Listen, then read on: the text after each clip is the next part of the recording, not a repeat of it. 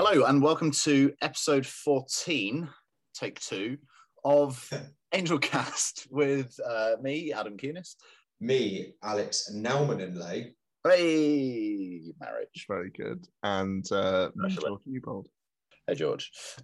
We've been away for a little while. I actually did record an episode on my own a few weeks ago, and I had knocked the very expensive microphone cable that I had, so it sounded like someone was throwing some needles and rocks downstairs constantly. So you won't get to hear about that. Today we're going to be talking about the Age of Sigmar. It was the Needles and Rocks special, though. So yeah, it was. It was the best way of dealing with Mega Gargants. So yeah, we're going to be talking a bit about the Age of Sigmar in match play. In narrative, we're going to be talking about, well, I imagine George is going to be telling us a little bit, and we're going to be reflecting on what we've seen so far about Inquisitor 2. I don't remember what the campaign's called, so we'll get to that. And then in open, we're going to be having a bit of a chat about Necromunda. So yeah, back to all systems firing, apart from the fact that no one is going to be playing any games in person anytime soon. So Merry Christmas, and we'll be back after this.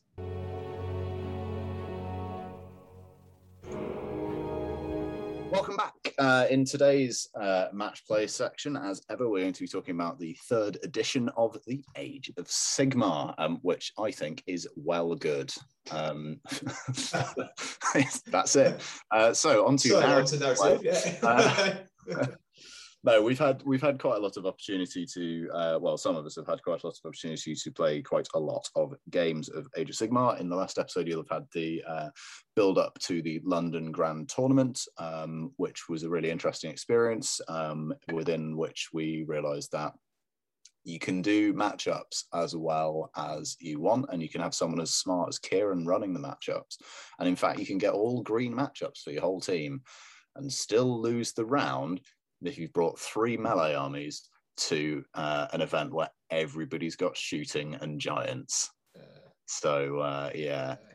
Bring lists that actually can also win games of Age of Sigmar to team events, not just lists that seem fun. And is the moral of that you just didn't, is that you had 3 melee armies and therefore it wasn't suitable for matchup? Or is it because there is now shooting meta and it's back and welcome? The former, so it wasn't suitable for matchup. Each opponent had like a Lumineth list with 30 Sentinels, and that's fine. But then there was other stuff. I mean, the net has shifted since September. This is old news at this point. We've had both the Stormcast and Walkerlands books and the Nurgle book since, and probably by the time this episode hits your ears, we'll have the Winter FAQ as well. So it's very much a former matter. I mean, when you say Walkerlands, of course you mean the Ironjawz book that just has some other units in. Which, I mean, yes and no. I suspect that in a team's meta, we're likely to see Kruleboyz.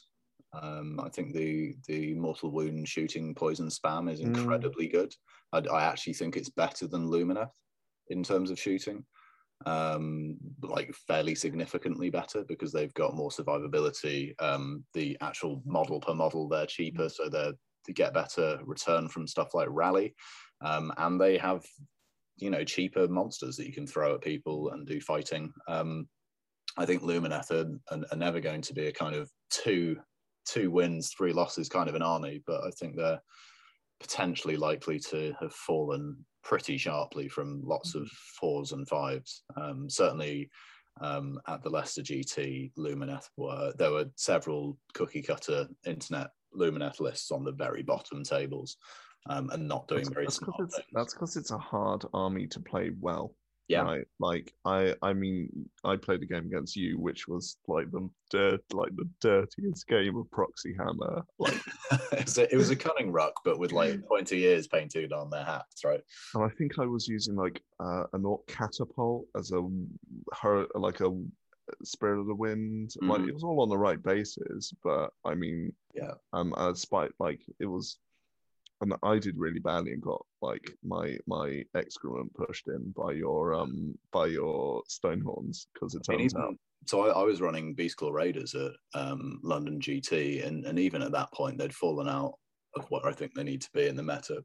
Lewis Swan did really well with Boulderhead, which listeners will know I've been running Blood Gullet, and they just don't hit hard enough, don't stick around long enough. There's so much output in the meta. You need to reliably finish things off, and I find that ogres do a lot of damage all over the table, but actually you're missing battle tactics if you don't, like, if you miss one of those horn attacks on the charge, you're missing 4 damage, which, with the abundance of kind of DPR and ward saves in the meta, and like, fine, I'm gonna say now, let's try and bring it down. Well, then it's finest hour, and the save stacking is a bit of a problem. A lot of the Beast Claw stuff is only rend 1 or 2. It's very difficult to get access to reliably getting through those high saves, and in turns where you're not charging, you're not doing mortal wounds. I played a practice game with Tim Willoughby recently of the new Stormcast Dragons, which looks from what was happening down at Cardiff this last weekend at Blackout, looks like Dragons are going to really be as shit hot as everyone was expecting they were going to be. But Ogres just are a red matchup for them.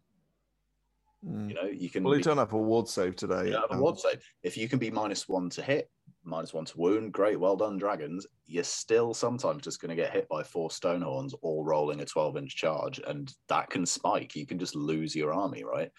I think they're really powerful and frightening, but there's already stuff in the game every time you lose a dragon, you're giving up a point. Additionally, you mean. Yeah. And like if you're doing that on the charge, like the stand and shoot from Sentinels or something, it's pretty scary actually. I think we are going to see Stormcast doing really well, and I think Dragons are a large part of that.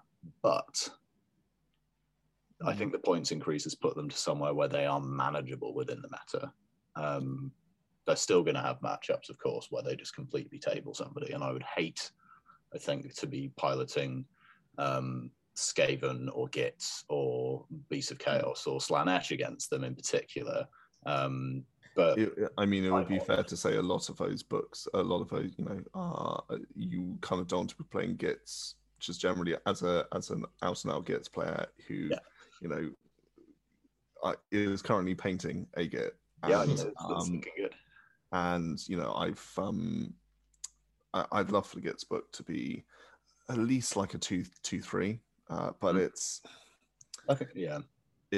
you're really struggling to, like, they were much better in AOS 2 than they are in AOS 3, and even in AOS 2 they were bang average.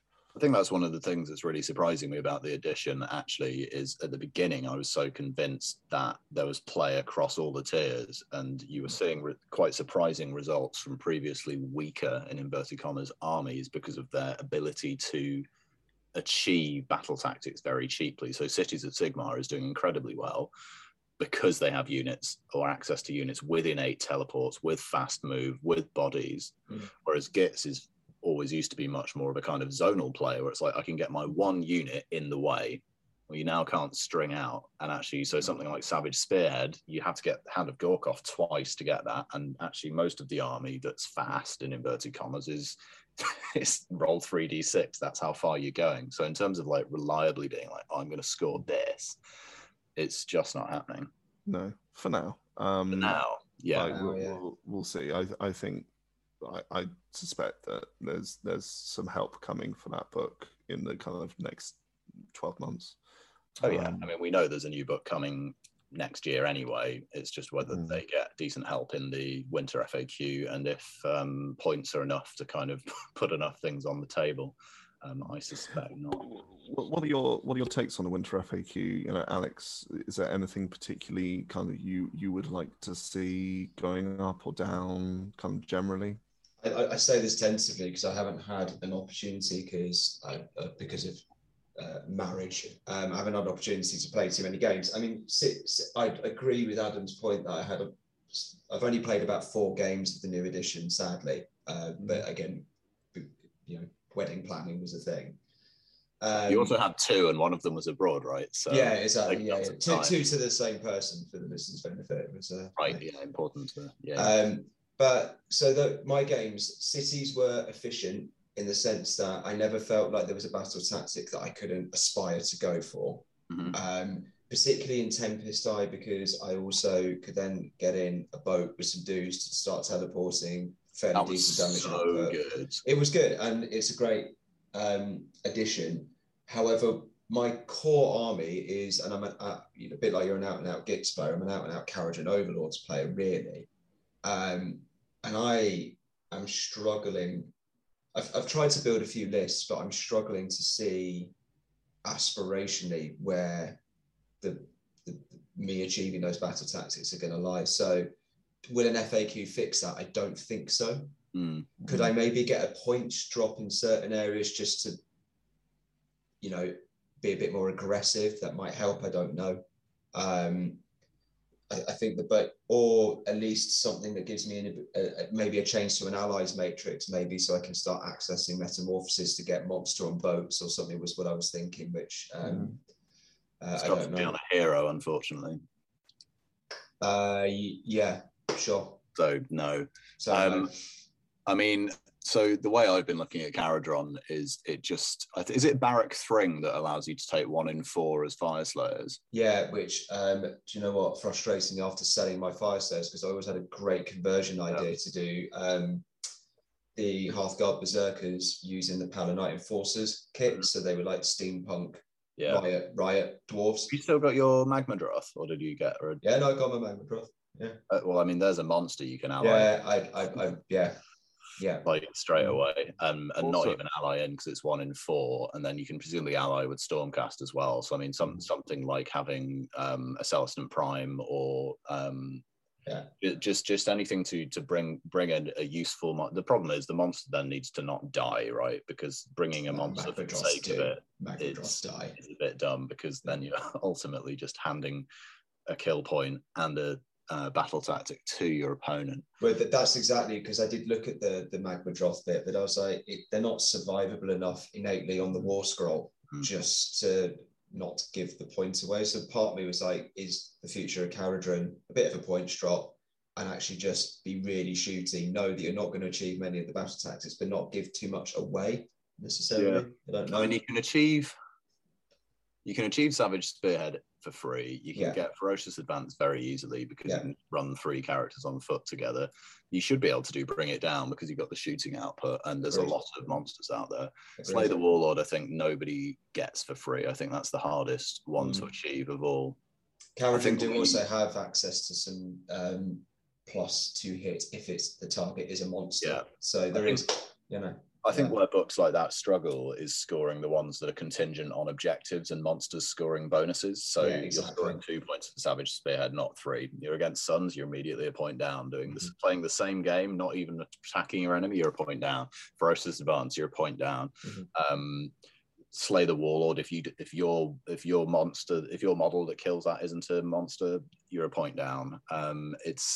There's a lot of points that you don't get. So I think, rather than the FAQ, George, to come back to your original question about books like that, a White Dwarf update that gives, because eventually everybody's going to have battle tactics and grand strategies that are suited to their book, right? And I know so far a lot of TOs haven't been allowing those necessarily in match play, because it's not an even playing field yet.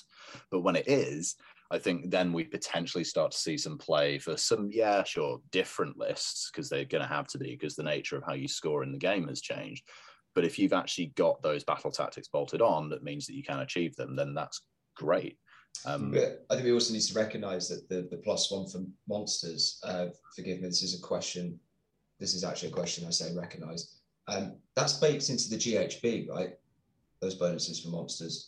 It's not baked into the core rules. So, but when we have a new season, I mean, we're 6 months out from that yet, but that won't necessarily carry over, because the battle tactics are in the pitched battles for 2021. So it will be a different set of battle tactics and grand strategies. Those are within the GUR Realmscape features, essentially. We will have it till about July, but I mean, we're about halfway through the season, so we've got the winter FAQ coming up, which is going to rebalance things. Simon was saying that it might move to like a 40k style thing, where it's actually quarterly for Age of Sigmar balance updates rather than 6 monthly, which I think starts to be a bit too often. I think you need, every 3 months seems really often. Like, how do you settle on a list and play to the best of your ability if the playing field has changed that quickly? There's going to be a lot of events affected by that as well, right? So like, if every quarter you got a new FAQ dropping, there's presumably going to be a swathe of tournaments that just say, well, we can't use it, and then there's going to be tournaments that happen just afterwards where suddenly the list is not. I mean, I guess you just adopt the same approach that you do currently, which is any tournament that's on the weekend that the FAQ drops uses the former, because list submission will be a week before, and anything a week later, you maybe extend the submission deadline until the Monday rather than the Friday or the Sunday. I mean, I thought 6 months was fine, personally. But... Yeah, I was going to ask, on perhaps on a slightly different topic, what are people painting Age of Sigmar wise? I know Adam's been putting some very pretty photos onto Twitter. He's also been painting dragons. Excellent. They're fun. Yeah, they're slow. I decided to convert them and turn them into proper Order Draconis knights. Surprise, surprise. It actually was a surprise to me. It wasn't the plan at all. And Tim had a spare box of old dragon princes on the shelves and was just waving it at me when I came in to pick up the dragons. And I was like, God damn it. But I much prefer them the way I've done them, I have to say. I've seen quite a few different elf conversions on Twitter, including Ricky Smith and someone else who I can't remember who they are, but it looked really cool. So yeah, they're fun, but they're super slow. And at this time of year, I'm skin. So I'm not painting much for myself, unfortunately. So I'm finishing off my Lord of the Rings commission at the moment. Which look really good, by the way. Thanks. Yeah, it really did. Well, what about you, Alex? Have you been painting anything? I haven't been painting Age of Sigmar. What I've been painting is for a later segment, i.e. Necromunda, and it's slash Inquisitor because it's terrain mostly. My last AOS, however, if I want to reflect back on the year a little bit because it is Christmas, I was super proud of myself of circling back to my Kharadron army and actually getting that done, more or less. Yeah. Plus getting my cities army done, including the couple of Griffs and the Pistoliers that have been. And those, I got those models from Sarah as a birthday present probably 3 years ago. So coming up to it, yeah. Yeah, so it was really great to get those, but it did sadly lead to a little bit of a burnout when it came to painting AOS. So I've changed subject matter recently. I think that was only 2 years ago, man. I think it just seems longer. It was because this time in 2019, everything was gravy, right? The Cities book was only recently out. I think it was tail end 2019. There was no COVID, like a long time ago. Yeah. What have you been painting, George? Well, so I've been painting my so my wife somehow managed to get hold of one of the red gobos, which was awesome. Basically, she went into the store without me having any knowledge and somehow managed to secure one before they immediately went out of stock, which was a good effort. And she even managed to get me the bauble that it goes in. So once it's finished, it's going to hang on the tree, which is going to be awesome. Well, the inside track on that is that the store manager knew that it would be a good thing for her to buy for you and had put it to one side when they first came in and then suggested to her that you might like it.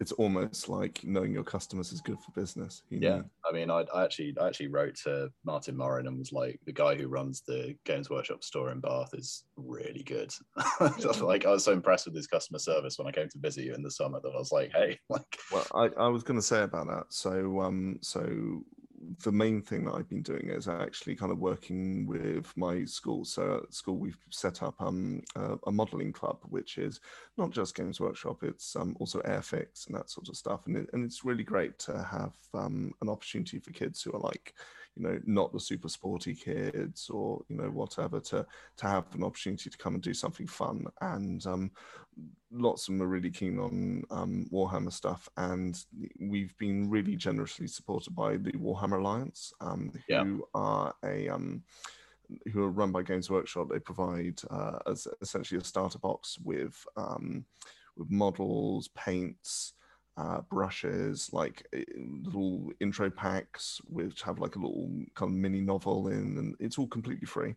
So for anyone who's listening, who's maybe works maybe a scout club or anything like that, or wants to kind of recommend it to their school, it's zero financial uptake, and it's really good fun, and the kids really enjoyed it, and they are much more keen on AOS than 40k, which I am not unhappy about. So proud, so proud. So they're nice. So they're nice children then. Essentially, I haven't shown them the Space Marine trailer, because it's an 18, and because the average age of the class is about 12, 13, but also I don't want to kind of lose the what I've got. You're showing them the Total War trailer. Total Yeah, absolutely. But no, they're really enjoying it. So you said you'd had some games with them? Yeah, so as part of the Warhammer Alliance, they also provided us with some boards to play on. So, they've given us 6 Realm of Battle tiles completely free. Oh my god. That's like a full 6x4 as was, right? Yeah, absolutely. And they've also given us a new, for 2021 box of Vindictors, again, all free. And some new Primaris Space Marines as well. So we had 2 500-point armies playing against each other. It was the first time the kids played it, so we had kind of teams of 2, kind of figuring out. I mean, there was 0 shooting, which is not entirely reflective of the meta, but that's fine. I wouldn't say that the meta is a shooting meta. It's just you need to be able to deal with shooting. There's enough lists in there that have it. Yeah. No, sure. I'm being slightly more facetious, but no, they really enjoyed it, and I think the plan is that some of them might be kind of. Hopefully, I haven't caused too much trouble for parents being pestered for buying stuff over Christmas. Dude, I've been to your school. Their parents can afford it. Yeah, I know. But and then hopefully we're going to set up like a 500-point league, so people can pick up armies. There's someone who's got like the Nighthaunt, like easy build guy on the kind of wing dragon. I don't know what he's Reichnor the Grimhaler. Nice, very good. So he's been painting him up. So he's got him and some chain rasps. Got a few kids who are going to be using like the club Stormcast, if that makes sense. So we've got a Unit of Vindictors, Liberators, and that sort of thing, and just kind of learning to play, just having some fun, which is what it's all about at the end of the day. And have you shown them your goblins yet? Absolutely not. No. Okay. Yet. Okay. My thinking is at some point. So I'm currently painting up some Cruel Boys. So I painted some Hobgrots, and I've got some Spearmen going. So I'll have an Orc starter army. And then what I'm thinking is, if they ever build up to 2,000 points, I'll just roll my more tribes out and just smash them. But King of the Hill style. No, but I'm yeah, absolutely. It's like that's really cool. One of them asked me the other day if I played, and I said, I've dabbled. Right. I mean, which is fine. Surely if they literally Google your name in Age of Sigmar, it'll just come up on the bad dice rankings. Yeah, absolutely. So, bit of thinking outside the box. They'll figure it out. No, they will. But I'm really proud of the fact that it's something I just started this term, and they've really enjoyed it. And Warhammer aside for a minute, there's lots of kids who've done Airfix. So we've had quite a number of female students playing, joining the club as well, which is great. Some of them have done some Stormcast models.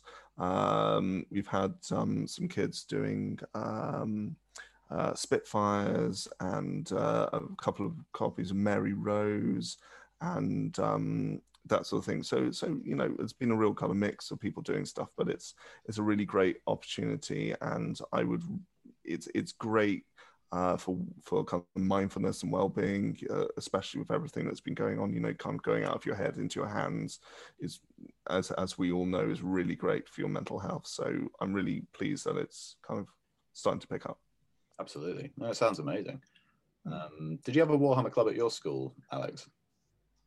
No, sorry, there was a club. It was a club of people who beat up the people who played Warhammer. Oh, that kind of Warhammer club, right? It's called Warhammer, Graham. Yeah, yeah, indeed. I got more clubbed. Yeah, clubbing. No, I actually don't think school club. The whole sort of school club scene. So GW weren't supporting it at that point anyway. Yeah. And there was a little. The stores were where you went to go and play. I don't think anyone was, like, particularly able to play in schools. I suspect that not many of my teachers were particularly into it. I think that one of the reasons that this is now a thing is because, like, point in case, George, we're all the age where we've now grown up and we are now the faculty, as it were. Yeah. So no, but it was great. It's great to hear what's been going on with that club and how well supported it's been as well. Because that's the other thing as well. I was just sorry, I lagged out a second. I was just saying my long-term goal is, like, would even be setting up like a local schools league. We lost you a bit there. I think what George is trying to say is that his long-term goal would be to set up a schools league. I don't know. Which will be difficult. That was the one. Sorry, that's all right. I think. Am I back now? You seem to be. Yeah. Hello.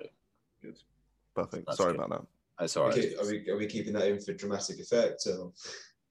Look, I don't have enough time to edit that out, so that's just a bonus for the.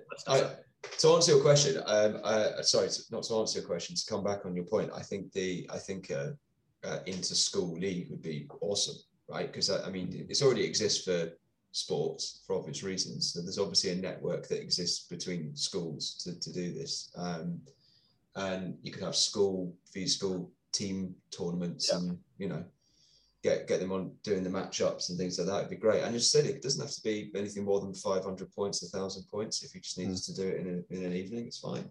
So. Take Tim's doubles format that he's trialing out at Rule Zero, which is where you have a team of 4 and you take one army from each Grand Alliance of, whatever, and in each you play the 3 rounds, and you play with a different one of your teammates in each round. Yeah, that's cool. Yeah. So you actually get to spend the time with each member of your team over the 3 games, and it's just a one-day format. And yeah, so there's probably some horribly busted combinations between order and chaos, and then maybe there's some busted combinations between destruction and death, but it isn't ever stable. So it's kind of more funsies, but that could be something interesting. That'd be good fun. And then that way you've got the kids hanging out with each other as well, which is the main point, isn't it? So yeah, absolutely. So that'd be cool. Tim's hoping to run something like that in the new year, so I'll probably talk about that in more detail in a later episode. I had thought that we might just start season 3 in the new year, so I'm glad that we're able to just carry on at this point and get an episode in before Christmas. So well suggested, guys. I think I don't have all that much more to say about the Age of Sigmar, except to reiterate that in the absence of talking in detail about all the tournaments that have happened recently, I really do think that it is the best time in 6 years to be playing Age of Sigmar. It's by far the best edition. And it's so much more interesting. And accessible. Yeah, it's super good, and I think it's super good, as George is saying as well, at lower points levels, which I'm not sure it always has been. The battle tactics really make it tactically interesting at 500 points, at 1,000 points, at 2,000 points. So if you do manage to see anybody over the Christmas break and you've got a few models hanging around, like maybe seeing your brother or your sister or something, and you've got some models in the loft, download the rules, like play some 500-point games. It's pretty quick. The app is free currently, and all the rules are on there. And so I got the kids using the app, and it was it's super straightforward and 10 minutes of quick demo, and then the kids were playing each other. Yeah. And I was basically just walking around, kind of doing a bit of refereeing and saying that's not how this works, or answering questions. Great time to jump in, I think. Yeah, we'll maybe try and fit in another Zoomed episode before Christmas, even next week, if the winter FAQ comes out. We'll see. Is there enough data? There is definitely enough data. But is there? We've got more data on Age of Sigmar 3 than we have Omicron at this point. And on that bombshell, we're going to take a short break, and we'll be back with the narrative section.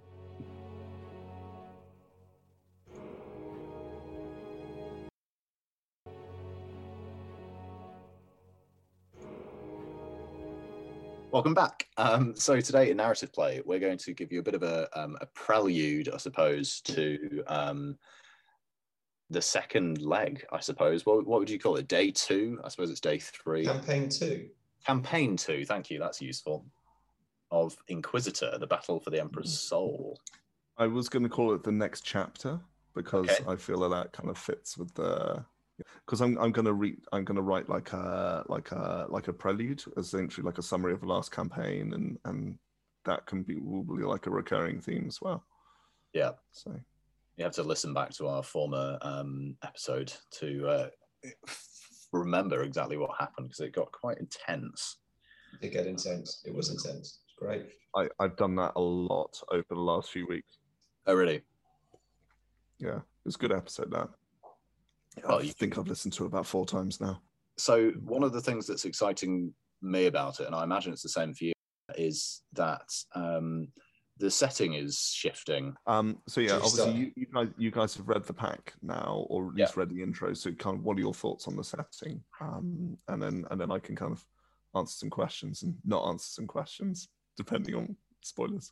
So my take on it is, I love I think you've done precisely what you need to do to carry on the kind of cloak and dagger black bag element of it by moving chapter 2 to the veiled region of the Segmentum Tempestus.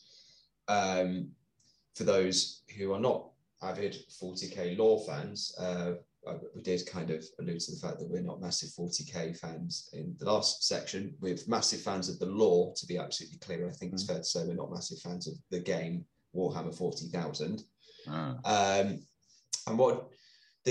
essentially what's now happened is the setting has moved on to the Veiled region, which is a region that's somewhere just outside of the sort of astropathic abilities of the Emperor of Mankind, and essentially therefore serves as a bit of a kind of almost like a pirate port, doesn't it, and to use the sort of Pirates of the Caribbean analogy.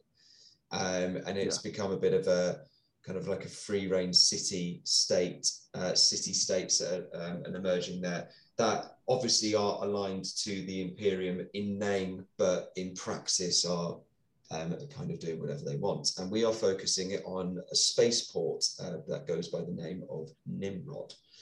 And Nimrod is, to me, already a very rich setting, George. I think you've done a great job at giving it, it's a bit like what you want from a Star Wars episode. You want to conduct a lot of world building in your head by having little tidbits and little clues and little breadcrumbs. And I love the fact that it's essentially a bit of anarchical kind of road trader port, and it's and obviously for one of my characters in particular, it's crucial for her to be able to hide and carry on her nefarious dealings. So well, that was actually when I was coming up with the setting. I was like, right, well, where would Viggo be able to hide? Where would she within the Imperium, she's got 3 Inquisitors chasing her, like to hunt down the Heart of Petrogard. Where would you go? And the answer is you would go as far away from the government as you possibly can. But in terms of the setting, I essentially kind of went with, I love Florentine history, which features a lot in the background in terms of kind of the way that the government structure of Nimrod works. So it's almost directly influenced by the idea of different guilds, which are linked to different road families. and that's kind of smashed with like Mos Eisley Cantina. Mhm. It's kind of how I envisioned it.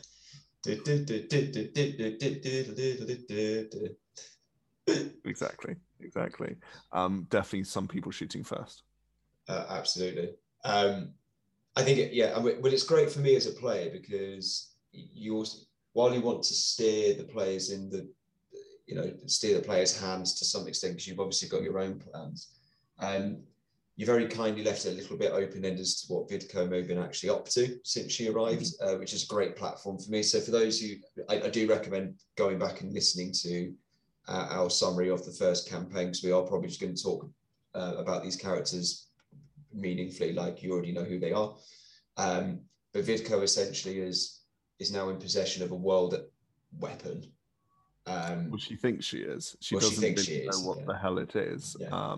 It was kind of left a bit unclear as to exactly what it was. I mean, it one of the things it can do is end worlds, but is that the only purpose, or is it something else? You know? Yeah, I guess it's a world weapon in the eyes of the Imperium. In her eyes, as a member of the Adeptus Mechanicus and specifically the Magus Biologist, she sees it probably as an opportunity, I would have thought. But she's that also opportunity, got the Faith virus too, hasn't she? She's what? Sorry. She also nicked a stash of Faith virus. Well, this is it, and I think the potential as a kind of a Puritan geneticist goes, she's probably thinking, well, what can I achieve this? And I think in her head, what I like about her character is this is all the pursuit of knowledge. She's not, I don't want it to be like a nefarious, like going to destroy the world kind of thing. That's not really what she's about. She sees at this point, the interference of these inquisitors as essentially dampening progress. So she's just gone wherever she needs to go, where she can be off the radar and also have access to the resources she needs. And that's exactly what this setting does. And it will make for an interesting setting to experiment with, because the way you've introduced it is it's a little bit like, did you ever see Escape from New York? Yeah. In fact, I think it was the sequel, Escape from LA, the Kurt Russell movie. And there is like that scene where the people who've been stranded in LA are who are the rich and famous have all had so much plastic surgery, and they rely on these kind of like plastic surgeons that have turned into a bit of a death cult, who then started harvesting parts of people that they catch elsewhere in the city. And she's essentially turned into a bit of a character like that. I sense that she's selling her services to the wealthy heads of these guilds to try and elongate their lives or improve their bionics, or even maybe come up with some bionics that utilizes tech that's a little bit sort of black market and a little bit off the radar. So she's kind of slightly embedded into their society, which just makes it really cool. And of course, they'll want to protect her as well, because they're like she is a very useful asset, and they won't want the Inquisition coming in. And I think and I hope this segues maybe into saying a little bit more about what the plans are. But I get the impression she probably also knows where the skeletons are buried, which means they've got a vested interest in her not being captured. Quite, absolutely. And the thing is with the Faith virus, and I agree with you, Alex, in terms of like her motivation. This Faith virus has been proven to restore dead tissue. Well, there is definitely within the Imperium someone who could do with some dead tissue restoration. He's a pretty dead guy, yeah. Like so long term, is she the hero? Yeah, and I think she would very much see herself as almost like having transcended the Imperial creed a little bit at this point. Absolutely, she's not the hero. Like resurrecting zombie Hitler doesn't make you a hero. I think it's probably more arrogance. It's more can she do it, not should she? That's that's where it's at. For me, what's really interesting about the setting was obviously the inquisitorial agencies piloted by myself. Rob and Mike have plenty of reason to arrive in Nimrod in order to deal with to deal with your Magus Biologus, but there's obviously something else going on at Nimrod. Like, we're going there for a reason that we're all kind of going, oh yeah, of course, we've got to follow this up, and we need to deal with this. And she stole the faith virus, and she's got this like horrible, massive, like Necron Gorse style like atomic bomb. But she's gone there. It's obviously a place that stuff is already happening. So I'm going to be really intrigued as to the different directions we get pulled in. And I would be, I put enough faith in you, George, as a storyteller and as a DM, that it's unlikely that any of the plans we have going in or any of the expectations for our characters are remotely going to be carried out in this second part. I mean, I think you'll see, but you're right that there's a lot more than meets the eye. So the name of the campaign is the Lethal Embrace, which is partly a reference to opera, and as you'll probably know, Adam, in opera, most of the characters in opera don't normally have a very happy ending. So I thought La Traviata was particularly uplifting. But so obviously we've kind of got this kind of sorry. That is the most highbrow joke on a Warhammer podcast I've ever heard. No, I didn't get that. Me and Jay used to talk about Love Island, so I mean that's similar. Yeah. It is similar. It is similar. There's just more singing. And I mean, you try and have less death on Love Island, but yes. Anyway, so yeah, you've got this kind of essentially, the setting is you've got these different guilds who are kind of like aristocratic. They meet and have like lots of kind of master balls and that sort of stuff. Politics is very much, on the one hand, it's very kind of like polite society, but on the other hand, people are very willing to, be the kingpin. And the way that the system works, and actually your characters have arrived at a good timing, I suppose, and that is election time on Nimrod, and the election will is to the Signora, which is the kind of council, the Senate, as it were, of the setting, and they're electing essentially their president.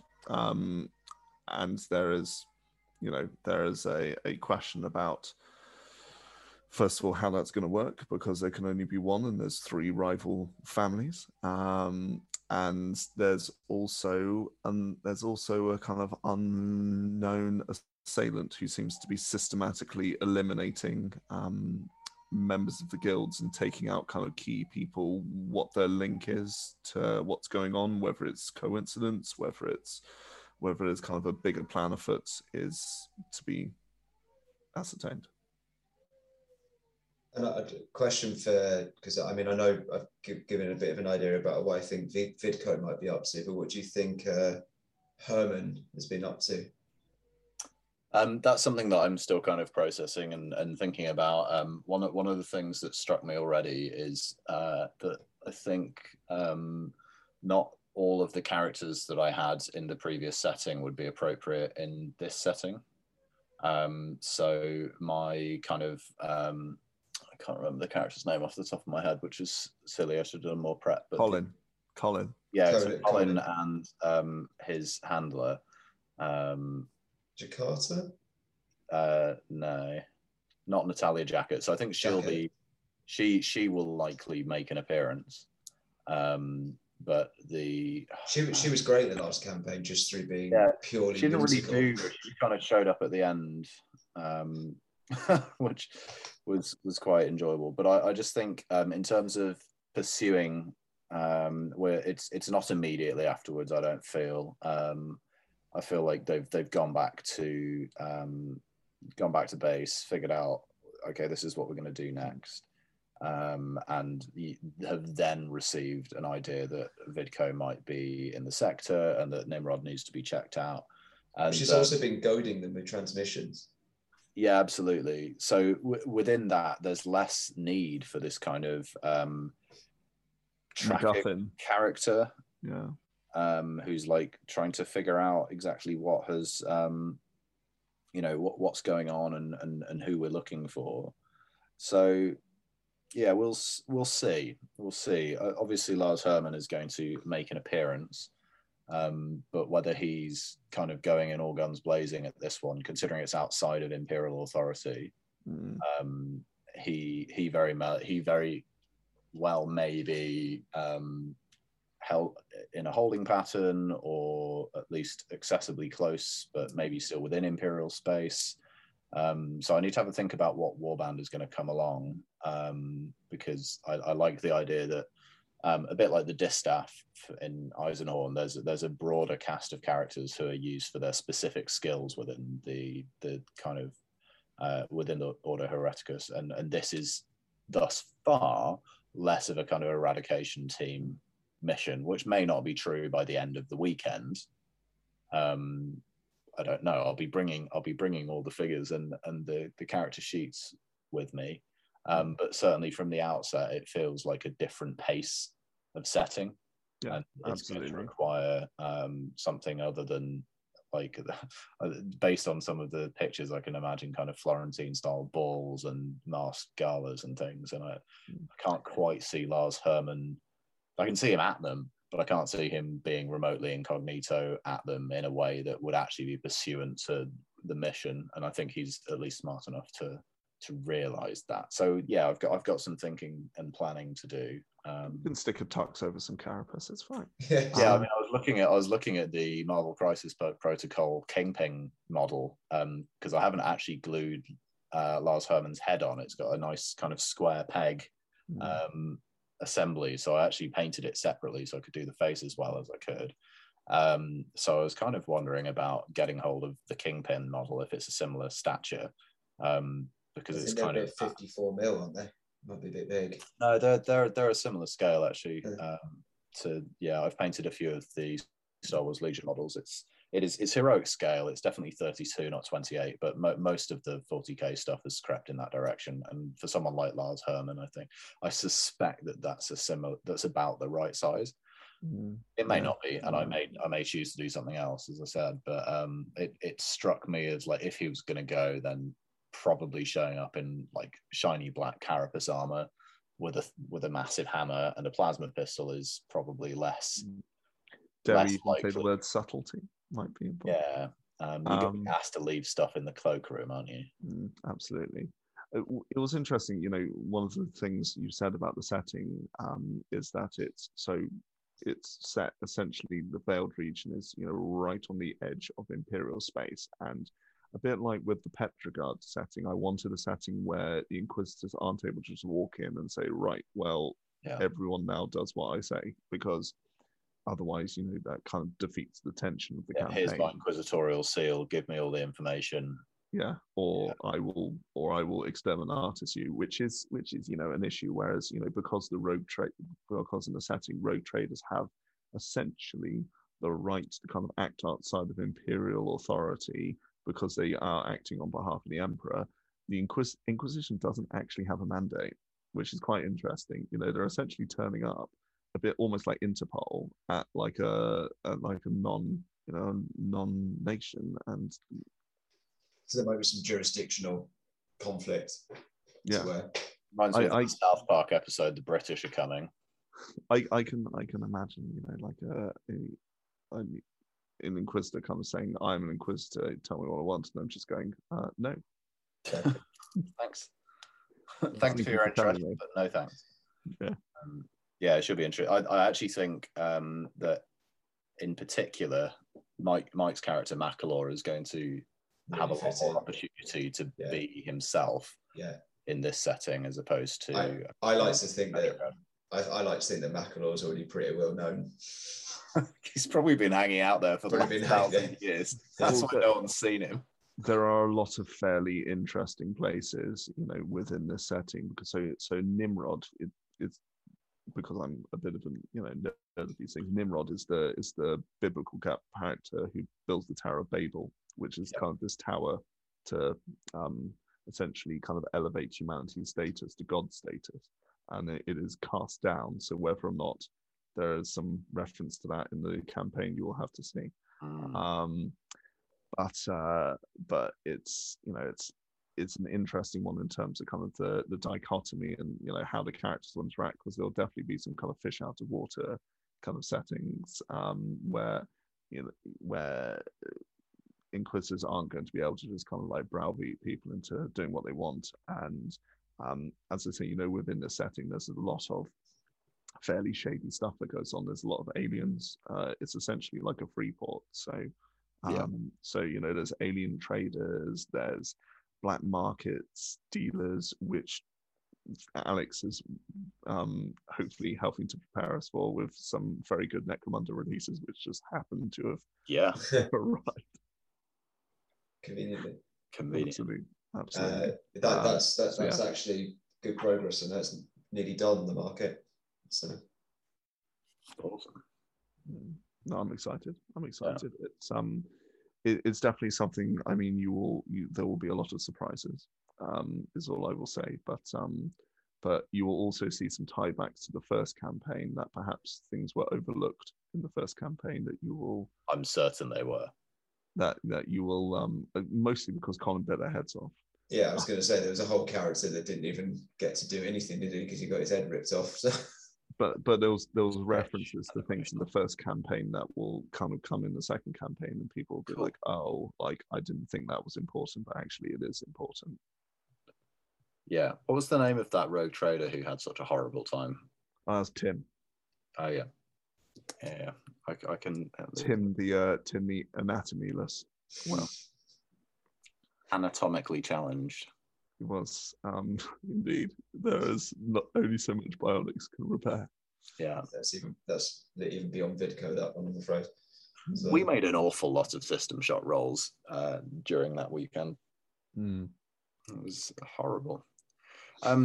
Just as we kind of, I'd like to jump onto Necromunda in just a minute, so that we don't have like a really long episode for people. But I worked at Salute this year, selling paint for Exit 23 Games, selling the Turbo Dork paints I've talked about a bit before, and they had the Conclave's Inquisitor table at the event, which I stopped by for a couple of minutes on like the one break that we had time for because paint was so popular.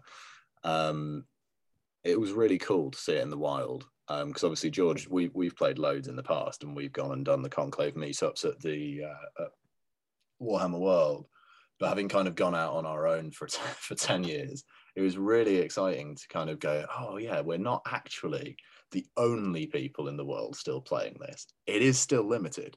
But they had their 54 mil recreation of one of the terrain maps from the actual 2001 Inquisitor rulebook. They had an Inquisitor scale, like 54 mil scale Sentinel and a Rhino, and they had all of the characters in both 54 mil and 28 mil. So they were playing different scenarios throughout the day. And I just thought, this is such a cool and visual game, and the amount of depth that you can go into. I mean, as we've just talked about for the last 20 minutes or so, like even just creating the setting, let alone playing out the like human narrative and semi-human narrative stories within it. Like it's just, the detail never ceases to kind of amaze me for it. It's also like, although the rule set is complicated, like the actual buy-in to playing it is super accessible because you know the rules are all free and you only need like 3 models. And I did an intro game for some local club where I've been playing at, and he loves it, and he's got a friend who wants to play as well. So we'll whether or not I just re-roll the Heart of Petrigar campaign and have like a kind of bizarro universe of something. Yeah, like why not? Happening. The multiverse. Yeah, exactly. But you know, it's super easy. You know, you only need to paint like 2-3 models, and you're good to go. Yeah. Just use the terrain you have. One of the things that really struck me as someone who owns a lot of 54 mil models and has now created and painted 28 mil Inquisitor models was how good the detail is now on plastic models. Like I knew that was true, and I knew that it was true whilst painting them. But then seeing, and this is no denigration of the miniatures, and actually some of them were beautifully sculpted and painted, at absolute. But you can get better detail now in 2021, and with the Blackstone Fortress releases a couple of years ago up to the present day, modern day 40k models are significantly better detailed at 28 mil, 32 mil than the 54 mil models were 20 years ago. Yeah. And I know that they were just trying to do something different when Jervis and Gav and John Blanche put together Inquisitor: The Battle for the Emperor's Soul. But I wonder if that would have been as easy a decision to make, to explore a different scale, if they'd had the technology and the prowess that is available to the studio now. Because I look at the Sisters of Battle range, Genestealer Cults range, the Necromunda stuff has been so fundamental in terms of accessibility, because we were able to just rock up and there's a pre-made terrain set just from what is like readily available to 40k and Necromunda players. So it's an exciting time to play it. Obviously we're going to be talking much more about Inquisitor in 2022, which I'd kind of like forgotten about in the last few weeks of stress, and I'm now very excited about again. But as we were just saying, George was able to play a intro game really easily with the resources available. The conclave.co.uk Inquisitor Forum has a lot of these things as PDFs. You should be able to get them on Reddit as well. The living rulebook is available online. I cannot recommend playing it enough. I know we were saying about 500-point games of Age of Sigmar, but if you have like a couple of 40k models, you could literally play some Inquisitor, like if you like Dungeons and Dragons, it's not that dissimilar. No, not at all. And it's essentially Dungeons and Dragons with a slightly more advanced combat system, I guess, to reflect the having like different levels and scales and stuff. But it's just way more customizable, but also it's designed to be a proper tabletop RPG, which D&D now is more theatre of the mind, isn't it? So it needs to be a bit simpler. So wicked. So play some Inquisitor, treat yourself. I think we're going to take a short break, and then we're going to have a bit of a chat about Necromunda and recent releases and painting and where the game is right now. So join us after this.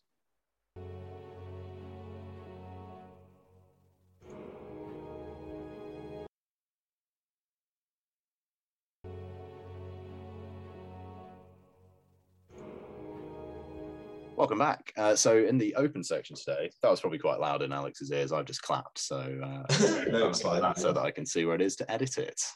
So if you can still hear George saying goodbye and that sort of thing, then I'm not very good at editing. There we go. So Alex and I are going to have a quick chat about Necromunda, and I'd like to start by apologising for not being available for the Ash Waste Day, which I was really gutted about. But it's been a tricky year organising things for Necromunda, hasn't it? Yeah, I mean, I think it's fair to say that Ash Waste. Matt and I played some Ash Waste for a day, but we knew Rob wasn't going to be in the country, and then you weren't able to make it, and Donal's obviously moved. I think Donal's could. I think Donal wants to come, but obviously that was the weekend he was moving, so it was difficult. But Matt had the added kind of time bomb element of inevitably becoming a dad. Yes. So both he and Donal have done so since that day. That's very true. So we have played a good day of it. It was so that Matt could get his toys on the table and we have some fun, etc. But I think there's still, it's really cool. It's really good fun. So it's fine. We're going to do more of it. So, yeah.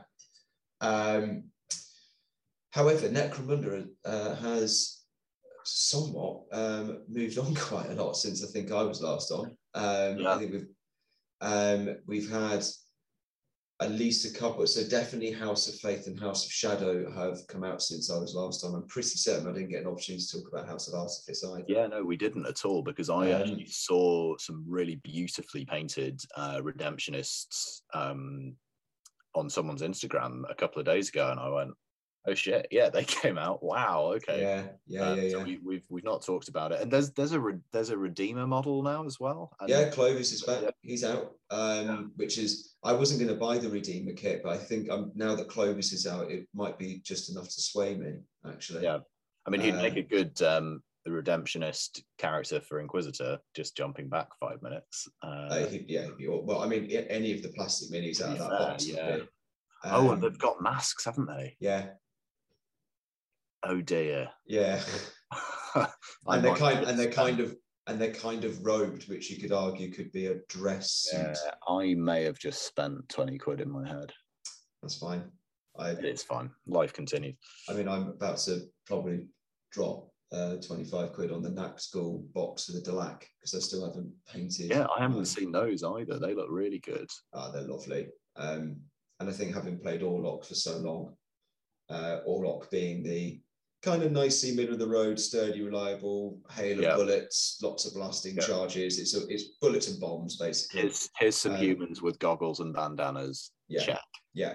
They may or may not ride bikes. While Delac I kind of where I'm focusing my efforts next because they're more the opposite. It's the sneaky, stabby, whisper in the ear kind of thing. So, but the main thing I wanted to talk about today, for those, just because it's new content and it would be nice to talk about something relatively contemporary, is the Book of Outcast. Okay. Yes, which just the release of people's dreams, surely. There it is. This is not a YouTube channel, but I've now seen the Book of Outcast in so I think probably a lot of people out there, I think one thing about Necromunda players is sometimes you do tend, there's two ways of going. You either drop your money instantly on all the new stuff because you just want it, or sometimes you wait to hear the reviews. So I thought I'd give my lowdown. I've played a lot of Necromunda, well, particularly over the last 20 years, but certainly over the last few. And I can honestly say, if you want the review in one sentence, that this is the best book they've done yet. Wow. Okay. It's everybody wants it. So if you remember the Outlanders from way back when, the reason that book was amazing was because Necromunda was already really, really cool, but Andy Chambers took that book and went, how do we make this even cooler? How do we build the world out? How do we give you the flexibility to... I mean, we wouldn't have had the new edition of Necromunda be as broad in its access to other hive cities, to the Ash Waste, without Outlanders. That we wouldn't have known anything really beyond Hive Primus, right? Exactly, and it's now built the world of Necromunda because the game's called Necromunda, not Hive Primus. Right? Yes, yeah. So that's essentially what this book is doing. However, when you boil it down to its core, what I find really funny is that when they said there was going to be this mysterious seventh book outside of the sixth one, everyone was like, "Oh, it's going to be the Ash Waste. We're going to get vehicles. We're going to get a reimagination of the rat skins. We're going to get scavies. And everyone's imaginations are running wild. Oh, what could it be? What could it be?" It's actually just a load of NPCs that have gone to the market. Wow. Okay. It's essentially what it is, but it's still brilliant because just to run you kind of give you a bit of a lowdown. There's arguably, I think, 3 reasons for buying the book. Number one is it expands the canon, which is a delight to read. I find, particularly now with the Specialist Game Studios, the guys are just they're just in it for the detail. They love it. So the quality of the writing in the canon is great.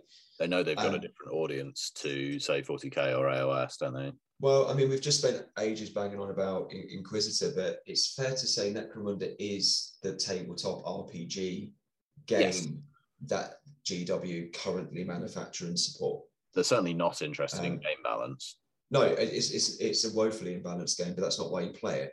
So, that you just, if you're looking for a balanced game, then AOS, chess. Scrabble. So, it is an RPG book, and that's the point. There's been some terrain kits that have come out of the market. The market is a wonderful kit. I had a lot of fun building that. I think I even tweeted GW at the time to say that that's one of the nicest kits I've had to build. It's really simple, which is really characterful. So there's that, the canon, and the way that the new terrain ties into that canon, that this idea that we're now focusing down. We've got the big broad houses, but now we're looking at how does the common person survive, right? What do they need to do? Particularly if it all goes wrong and you end up on the wrong side of the law or whatever, what is it that you can actually do? Because this is the Wild West element. And this is what, when Rick Priestley was coming up with the game, was a really core component of it was the sci-fi apocalypse Wild West. So there's that.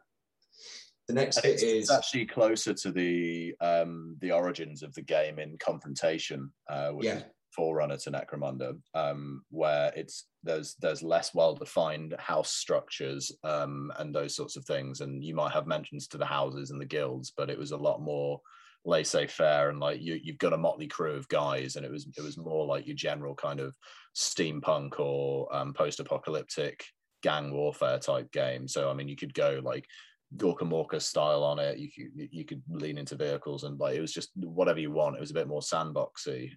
So I think once you've then got those really well defined power structures and political structures within the setting, it makes loads of sense to go, well, who's everyone else? Because not everybody can be from one of the top 6 houses, surely. Not everybody. And actually, a lot of the literature of Necromunda, even from the edition in 2003, 2004, that wasn't focused really on anybody from the main houses, and actually your main fictional interaction with those characters would come through somebody like Cal Jericho, and any of the other books would be, you know, like Hired Gun or something like that. They would be very much from the view of like a bounty hunter or somebody who works in the slag mines or something. Exactly. So actually giving them playable roles is really smart. And that's exactly, so you've segued nicely into the second reason to get this book, and that is you can do exactly that. So there's a whole new gang composition. So there's the classic Big Six composition is you've got your leaders, your champs, your gangers, your Jews, and now we've got a variation of those as well. So we've got kind of Juve plus and champion plus, generally speaking. And possibly some sort of exotic pet or something that's seen as more a bit of war gear.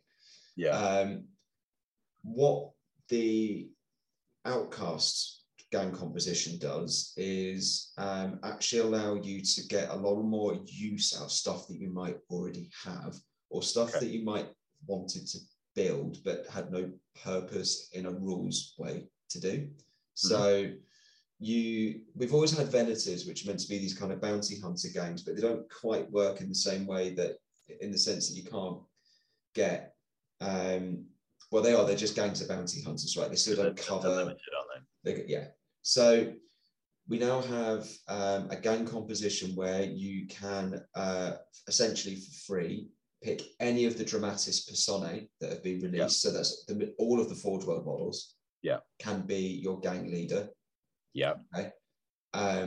Which is great, because I think one of the things that's always disappointed me with the Dramatis Personae is because often they're really great models and never use them in game. Because in a campaign, the only time I've ever used one was when we did a no points game with Rob, where I took Gore Halfhorn because it was the same cost as taking a specialist, and we decided not to do that. So like I own probably not quite as many as you, but I own a lot of them. And I've only used him in that one game. And as a result, he's the only one I've painted as well, because I wanted to. And then my painting intentions and time has gone into stuff that I'm using. And I'd love to get a few more of those. Like I've got the guy with the like tower drone style hat and the drawing the pistol. Slag Mist. I'd love to paint those, but there's no reason. Well, there is now, because you could do so that not only could you have him as the Dramatis Personae, when you build the gang around that, you have to give them an affiliation, and one of those is a merchant guild. So you can now have the Water Guild gang led by Slag Mist, or led by the other cool kind of there's Carter Guild that came out with the kind of big daddy style. I was gonna say and I imagine that's going to be really popular. I noticed that when this book came out, there's Slaver Entourage that was in House of Chains sold out immediately, because that's now, rather than just being a weird add-on, you can build a gang around that. So that's all great. And I just think it's a really nice way. It's 25 quid on a book that then allows you to access a lot of existing stuff that you may already have or maybe been thinking of wanting to get and had no reason to do so.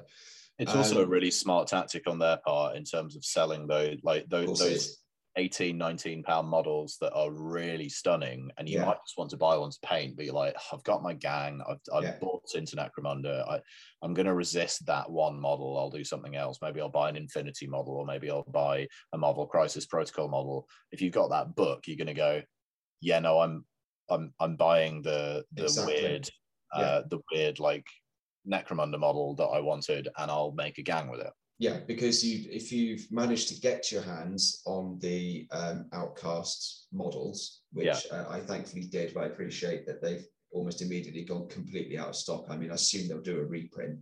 Yeah, they will. The fact is that that's just a box of 10 generic dudes and dudettes, because there's some representation going in that box, which is nice.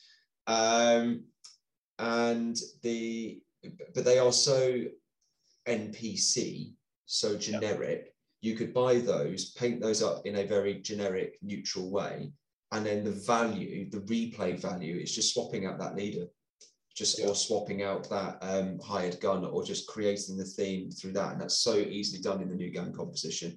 There's no juice. It's also a really good way. If you were to buy like the Water Guild models specifically, you could build 2 or 3 of, because presumably the big guy is quite expensive. You could build 2 or 3 of your Outlaw box and paint them in the colors of that Water Guild. And then if you also had the squat guys, you could have like an engineers gang, and you might build 2 or 3 models for like you. I think something that I've noticed is that I still have, like, for example, I still have some Goliaths on sprue because I bought 2 boxes to do a full gang roster, and because I eventually built out into other parts of it, you end up with some of the standard gangers left over. And I think it's going to be a similar thing. Like, you could, of course, build all 10 or however many there are of the Outlaws, but actually you probably won't use them all immediately, because you're going to be putting in those resin models and maybe some of your original gangers or whatever, or like your homebrew kit bashes, your Inquisitor models, why not? And then you potentially have the conversion opportunities to do something totally different for another use, or do half of them in one paint scheme or something else. Like, for me, that kit was very nearly a purchase. It came out the same week as something else that I needed to buy, so it wasn't. It came out with some AOS stuff, I believe. I mean, possibly the dragons, in fact. Maybe. So that's, again, staying on the gang composition. I'm going to circle back round to the models, because I do have one critique of them, but it's also, I can see why it's happened. So you can do that, Dramatis Personae, awesome. Or you build your leader completely custom. And the way that works is that you pick an archetype for them. So there's a gunslinger archetype where all the stats are fixed, but it might be that they then have different access to different elements of the skill tree. Okay. So you might go with, if I've left the book in the right place, Brawler, who are essentially brutes. So they've got their primary access skill-wise of brawn and ferocity. So it's essentially a Goliath type build. Gunslinger, so that's kind of more your Vansari.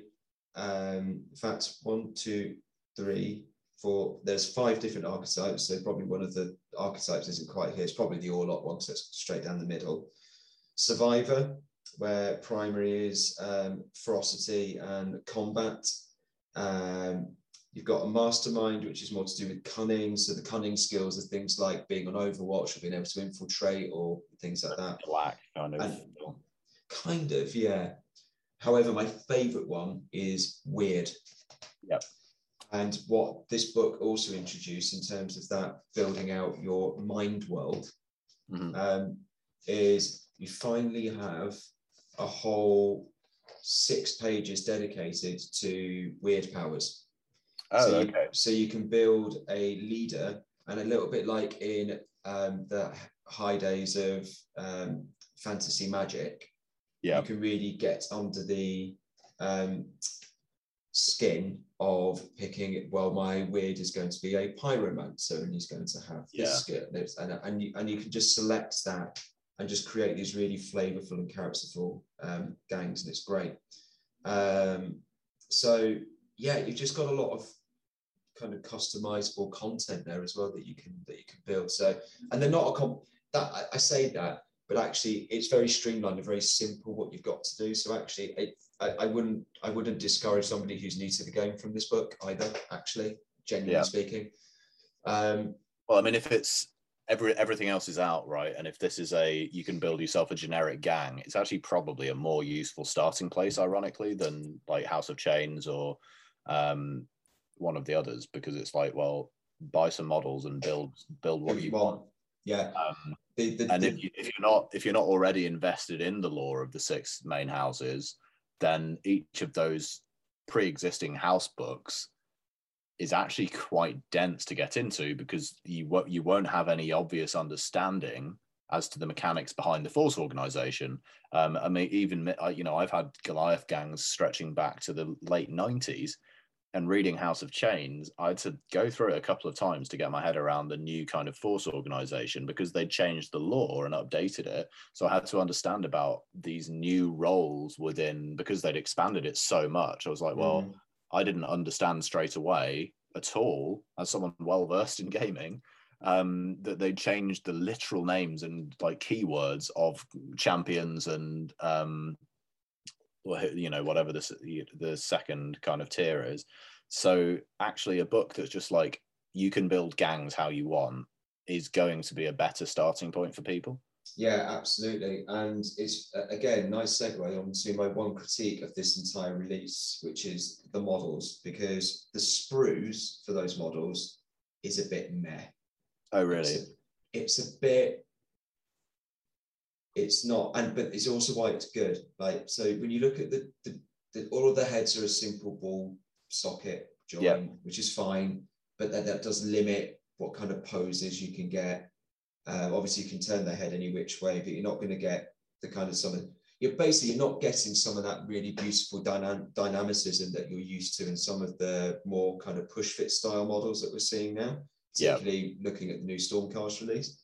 But, and this is the big but, the point is that these models are designed to work with a whole range of other kits, including most of the Genestealer cult stuff. Yeah, I saw the sculptor himself on Instagram say, when I sat down and did this kit, I wanted to make sure that the joints were the same as Genestealer cults, and I think the Cadians as well. Yeah, exactly that. I think there's a lot of effort been made to make sure that people can kit bash, because they know that as much as a lot of people are going to be buying them for Necromunda, there's also going to be people seeing them as a really good source of alternative poses for their 40k armies. Yeah, absolutely. So to get that utility out of the kit was really important. Also, like we just said, you might want to do a gang that's based around entirely around one of those Forge World collections that you've got. So the nautical entourage, or the Nautican siphoning delegation was the one that we were talking about earlier, or the slaver entourage.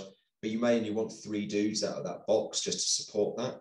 Yeah. But you want them to look and feel completely different. So then you say keep your other ones on sprue, and then you pick out various new bits from your bits box or from a bits website, and then you build out your weird gang, that kind of thing, right? So it's there for a reason, and it is just because it's essentially the 28mm sci-fi human NPC sprue. Right? Yeah, which is going to be useful for us. Very useful. Probably also why I think the reason the kit sold out so quickly is just because, like, hell, that's just a fun, a fun modeling project in the box, isn't it? So no, absolutely. I mean, anyway, look, for brevity's sake, the third and final reason to get into this book, if you're just coming to the game, is there is a new campaign system in there. Cool. I won't go into too much detail, but essentially we've had the standard territory campaign, we've had the Uprising campaign, we've had the Law and Order campaign, we've also got the Badlands campaign. Yeah. The suite of scenarios that have been, of new scenarios that are in here, and the new system that's in there is essentially all about going out and building your settlement. So you build. So going back to the gang settlement box that you've been painting up recently, as well as the market terrain. So it's really encouraging you to buy those kits as well. It is. I mean, it's the book that supports that entire suite of terrain. I always found it a bit curious that the Gang Stronghold's now been out for so long, but that's fine. I was going to say it predates the new book, doesn't it? But significantly. Yeah. But the rules we know that the release schedule this year and last was all kinds of messed crazy. up. Yeah, all kinds of. I imagine it's been held, that the book that's been held up, or the kits have been around for a while, probably. Could be. So anyway, it's if you're used to playing campaign play, there's nothing new in here that's going to blow your mind, but it's all about resource management, and it's just a little bit more streamlined in terms of the boons and things that you get. The only critique is with all of these campaigns, GW seems to have this really optimistic view that you're going to run sort of 10-week long campaigns with your mates. Yeah. I'd just like to see a little bit more skirmish play focused content, because actually, like we've discovered, if you truly want to get all your toys on the board, having a slow build gang where you're accumulating credits over a small amount of time actually puts you off buying that cool Forge World model. It puts you off buying that cool weapon upgrade kit. Because you're never going to be able to afford it. I see guys all the time on Twitter and Instagram with like Goliath things with like massive plasma cannons and stuff, and I'm like, yeah, I should be so lucky. After I've paid like the rents and you have to buy a new Juve or whatever, like, because it's got horribly murdered. I haven't got any credits left, and I'm winning all my games with Goliaths as well. I had a campaign where I stormed through with the Buzzkills, my Orlok gang, and even with all of that cash, I could never buy like a champion with a melted gun and a grappling hook and all this sort of stuff. Like, I'm pretty sure that's all modelling opportunity. Skirmish is essentially where you're going to get that in. So if you are listening, anyone at the studio, maybe a little bit more skirmish focused. What I would say is it probably is worth an email to Sam Pearson, because he's been obviously working hard on the book you're talking about, as well as on Age of Sigmar 3.0. He is taking like direct feedback from people, and you're talking about the Outlaws book from 25 years ago. He tweeted a picture of that and said that it was very much his inspiration for doing Outlanders. He tweeted a picture of that a few weeks before this book came out and said, look, I went back to the source, and he's really interested in that. So I think, approaching GW with ways you want to play it is one thing. But I mean, from my point of view, as someone who's played in your campaigns, we've been fine. I don't think we've needed to up the power levels particularly. God, no, it's not about that. It's just if you want to truly get all the toys on the table, you've got to. For my money, you've just got to do some skirmish every now and again to have fun with that, which was a lot of fun. I'm looking forward to getting some vehicles on the table next year. That will happen, and having a look at what this Outlaws book looks like too. I think there's probably some gang comp in my figures collection that I could definitely play around with too, so that sounds really cool. Yeah, absolutely. I can't wait to do a bit more Ash Waste and stuff. It's all very thematic. So looking forward to it. Great. Well, I think that brings us to the end of our episode, and this probably is going to be our last episode of 2021, unless the Winter FAQ comes out and a few of us can find an evening pre-Christmas, which seems unlikely but could happen. Thank you for listening in 2021. I can't promise that we'll have a regular release schedule in 2022, but I can promise you that we will be playing games and that we will want to talk about them. So if you want to hear about them, you know where we are. And if you follow us at Angelcast AOS on Twitter, that's probably the best place to get updates the day before an episode is going to come out. And that's about as good as it's going to get. So, Alex, it's been nice talking to you. Thank you. It was nice talking to George before he had to go and have dinner with his wife, which is reasonable. Thanks to Jay Channer for the musical interludes. Thanks for all our hosts this year. We're going to try and spread the net even wider in the Angel Club in 2022, particularly with people like Kieran storming the Age of Sigmar scene with his first prints. I want to pick his brains about that. He needs to get on ASAP, and I'd really like to hear his lowdown on the Nurgle book. Yeah, and I know Tim's been looking at that too. So we will bring you some or all of those things in the new year. Have a good one.